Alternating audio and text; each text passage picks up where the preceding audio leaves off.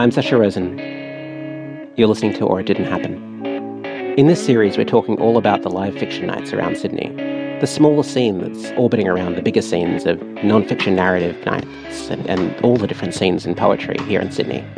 Last week, we heard all about Parramatta's studio stories.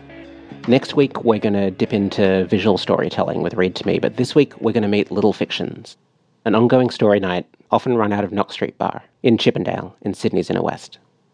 Little Fictions is kind of the stage arm of Sydney indie press Spineless Wonders, which was founded by Bronwyn Meehan, who's here in the studio. Little Fictions draws its stories from Spineless Wonders' publishing back catalogue and then gets actors to read the stories out. Hi, Bronwyn. Hi, Sacha.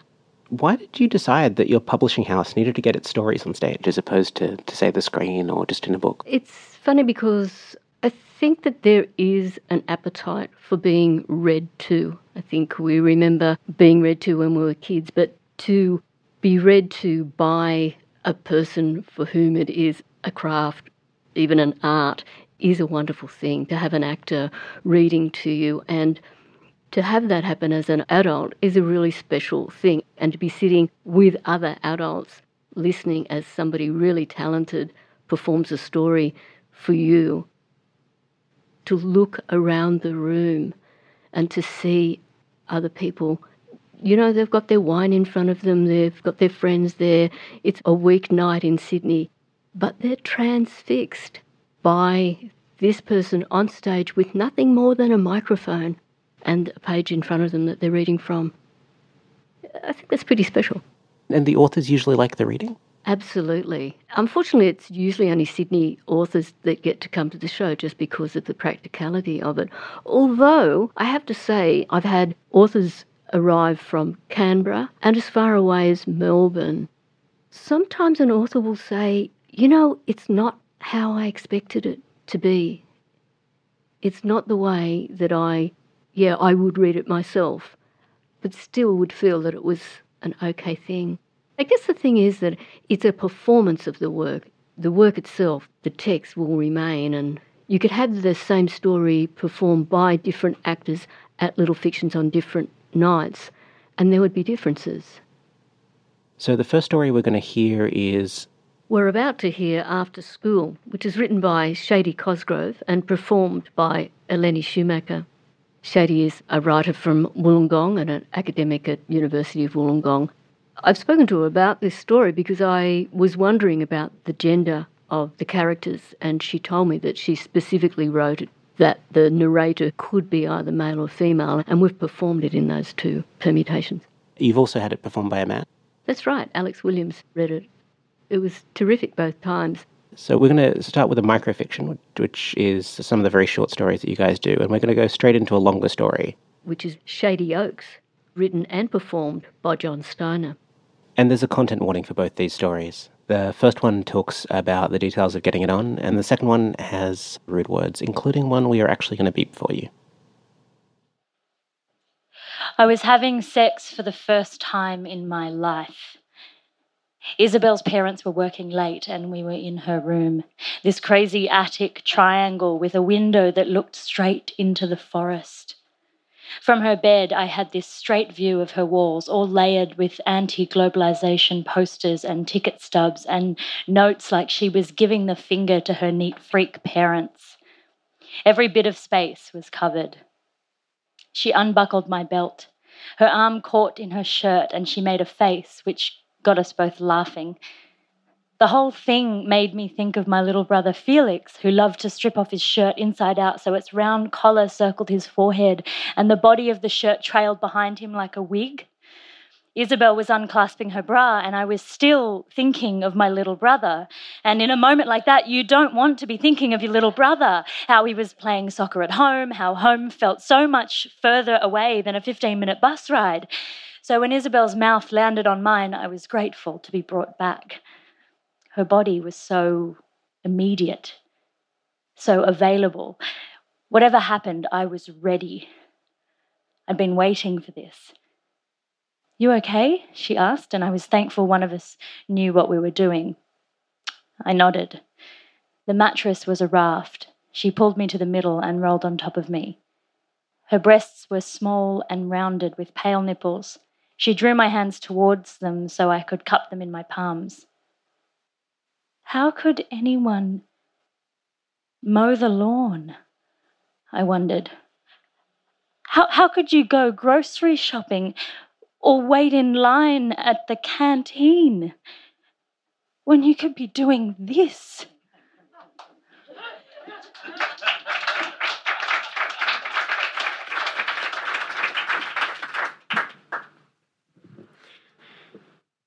The very old man slowly made his way down the hallway. He began each step by carefully nudging his walker a short distance ahead of him.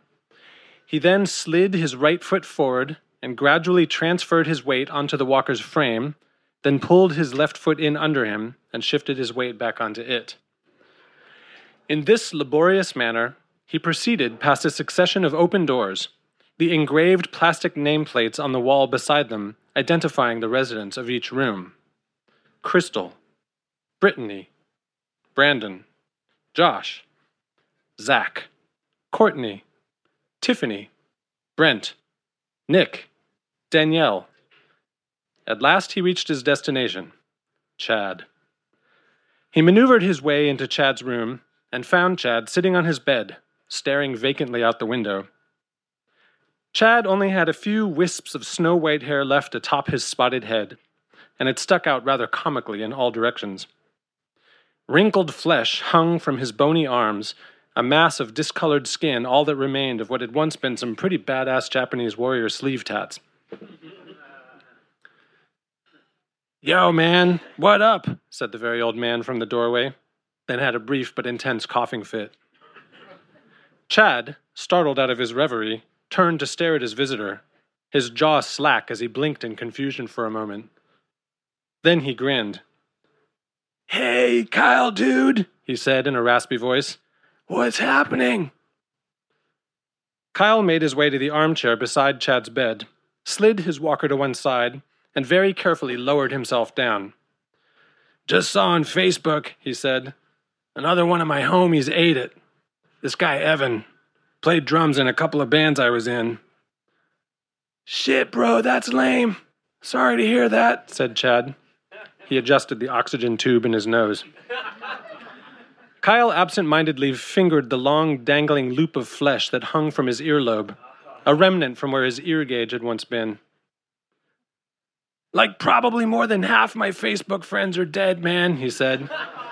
"It's fucking weird." "Well, Facebook is for old people," said Chad. "Ask any of the nurses here if they're on Facebook. They'll laugh at you." "True that. You seen the dinner menu yet?" asked Kyle. "Yeah, chicken cordon bleu." "Oh, sweet." A rhythmic clunking sound from the hallway had been getting steadily louder, and now a tiny stooped woman with a quad cane appeared in the doorway. Her bright red lipstick stood in stark contrast to the almost translucent skin of her face. She waved a liver-spotted hand. "Hey, homos," she croaked. "Amber," said Chad. "What's up, biatch?" Kyle twisted himself around in the armchair.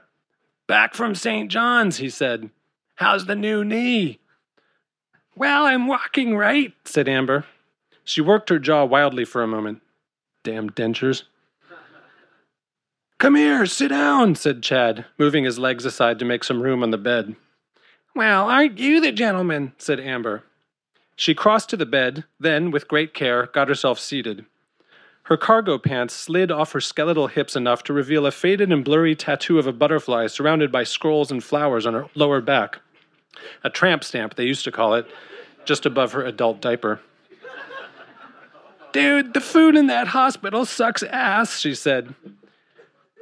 "Chicken cordon bleu here tonight," said Kyle. "Sweet," said Amber. "So what's been happening while I've been gone?" "Not much," said Chad. "Well, actually, Danny had a stroke." "Shit, he okay?" "Nah, he's pretty fucked up." "Oh, lame. I should go visit him." "Yeah." "Hey, I saw this cool thing in the news," said Kyle. "They've restored an old McDonald's. A little freestanding building like they used to be, remember? Somehow there was an old abandoned one still left out in the burbs somewhere, and so now they fixed it up. We should go check it out." "Cool. Do they serve food? Asked Chad. Nah, it's just a museum. The Historical Society did it. What's the point then? A cheerful young Indian nurse barreled into the room pushing a trolley. Oh, she exclaimed. The gang's all here. Hey, Grace, said Chad, Kyle, and Amber. How's everyone doing this morning? Asked Grace. Pretty good, said Amber. Fine, said Kyle. Fantastic, said Grace. Hey, so are any of you guys going to the lunchtime concert today? I don't know, said Kyle. What's on? Well, we've got a band coming that will be playing that old-time music that you like, said Grace. The grunge and the metal and that sort of thing in the Lilac Room at 11:30. Amber, Kyle, and Chad looked at each other inquiringly, and then all nodded slightly. Yeah, that could be cool, said Chad. Yeah, we might go, said Amber. Grace examined the labels on some containers and doled out Chad, Kyle, and Amber's medication. They all swallowed the pills. Grace went to the window. Nice out today, she remarked.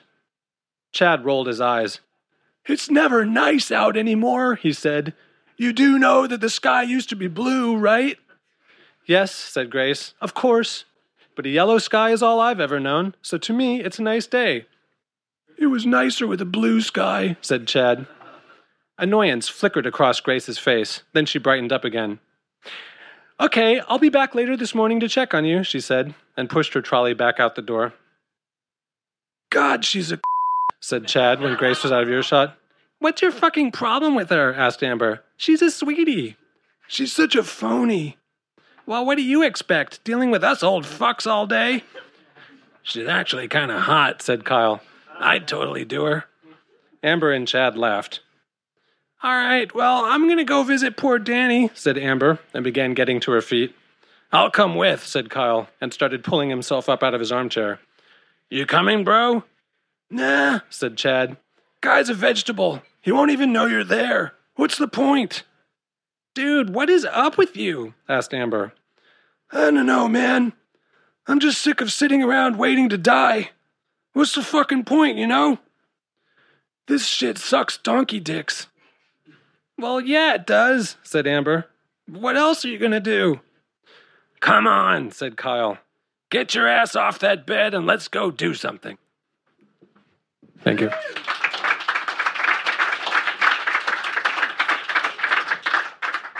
So that last story by John Steiner, that's unusual to have one of your authors reading their own story.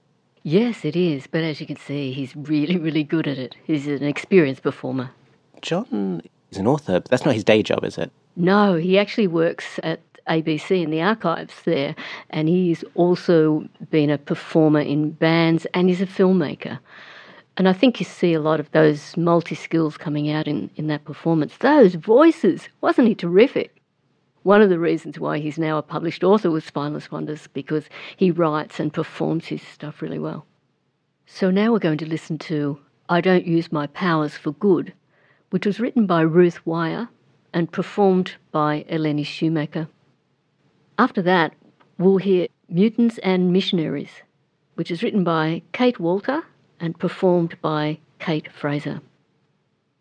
I was 24 when I first stopped time. It was sheer anger that brought it on. Stuck in a roasting tin can, sardined between commuters clipping their nails, shouting into their phones and blaring music from cheap earphones that sucked in all the bass but left the tiny, tinny treble and crappy lyrics to bore holes in my skull. I don't use my powers for good. Why should I? We're each on our own in this world, never more so than now.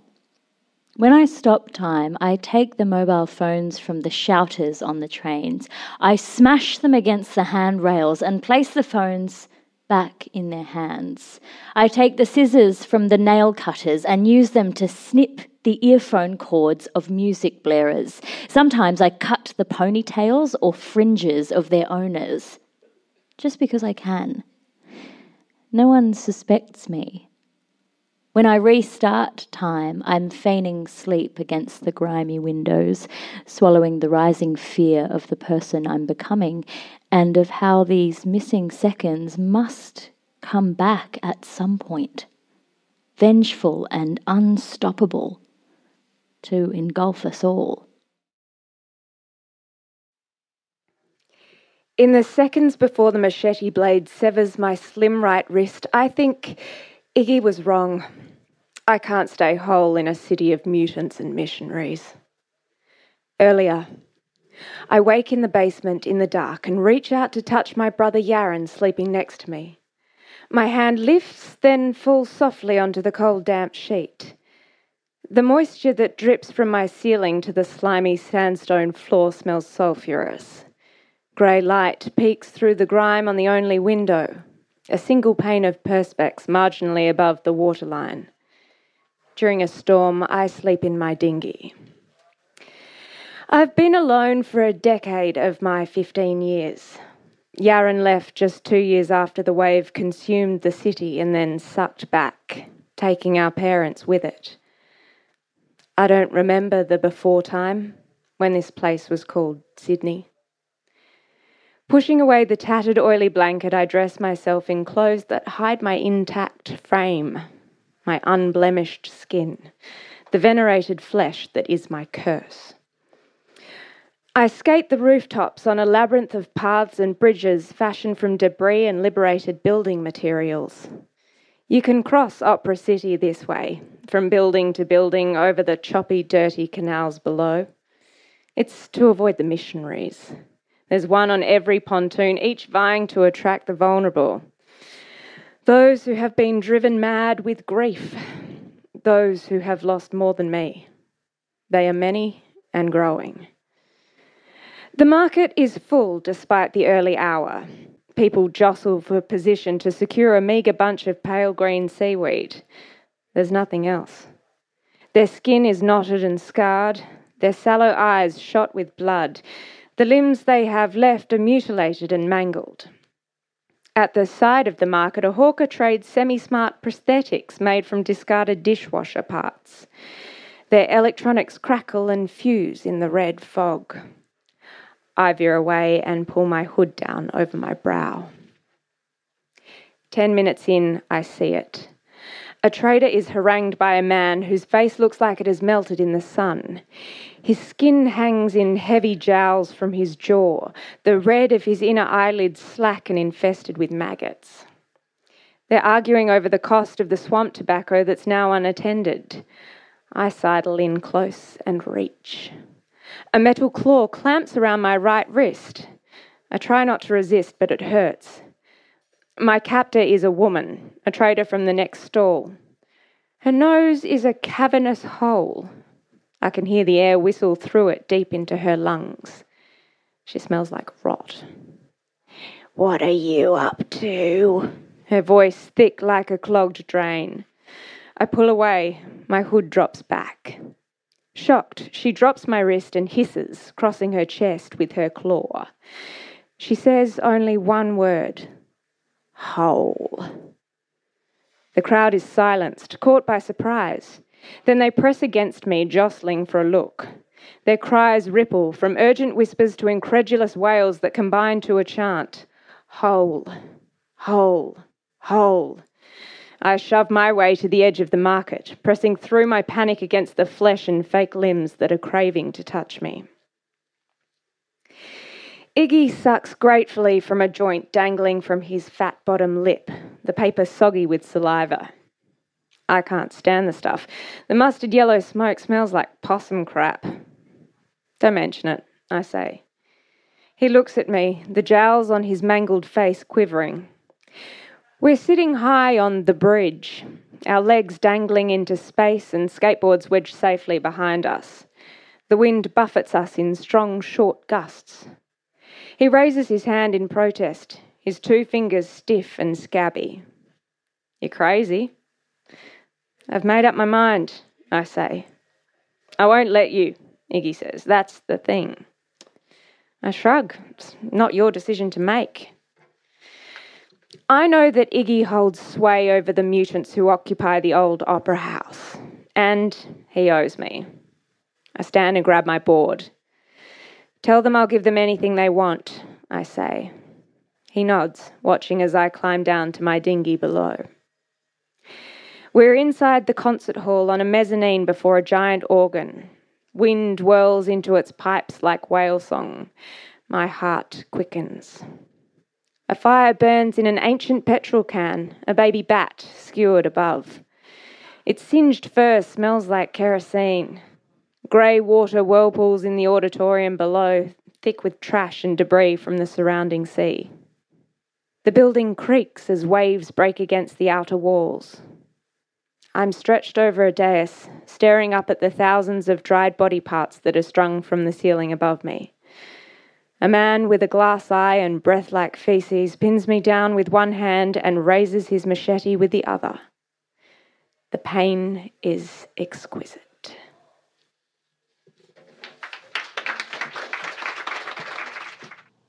If people are interested in going to see Little Fictions, what are your plans for 2018? At the moment, we're certainly planning to have a show to celebrate the Lunar New Year. So that's the reason why we've got a call out at the moment for Year of the Dog stories, because next year is the Year of the Dog. This is as we record. That particular call out might be closed by the time people are listening, but do you regularly do call outs? Yes, absolutely. We're always asking for, and often it'll just be open themed, and then I'll select some of the stories that come in to fit in with the theme shows that we program. If anybody wanted to find out about what was being called out for the moment, just check the Spineless Wonders website. On the website, there's a whole section devoted to Little Fictions where you'll find out when the next Little Fictions is coming up, but also if we've got a call out on. The URL is shortaustralianstories.com.au. And we'll put a link up to that in the show notes and the podcast notes. The other show we've got planned for next year will happen during Mardi Gras, and it's a return performance of I Heart LGBTQI, which is where we programmed After School, read by Eleni Shoemaker. Bronwyn, thanks for talking to us today and telling us all about Little Fictions. We'll put links to Little Fictions' Facebook page at fbiradio.com/oritdidn'thappen. That's all one word, no punctuation. If you like this show, there are a lot more great FBI podcasts at fbiradio.com/podcasts. Show art is by Annie Hamilton. Or It Didn't Happen is produced by me. I'm Zasha Rosen. Thanks for listening. Next week, read to me.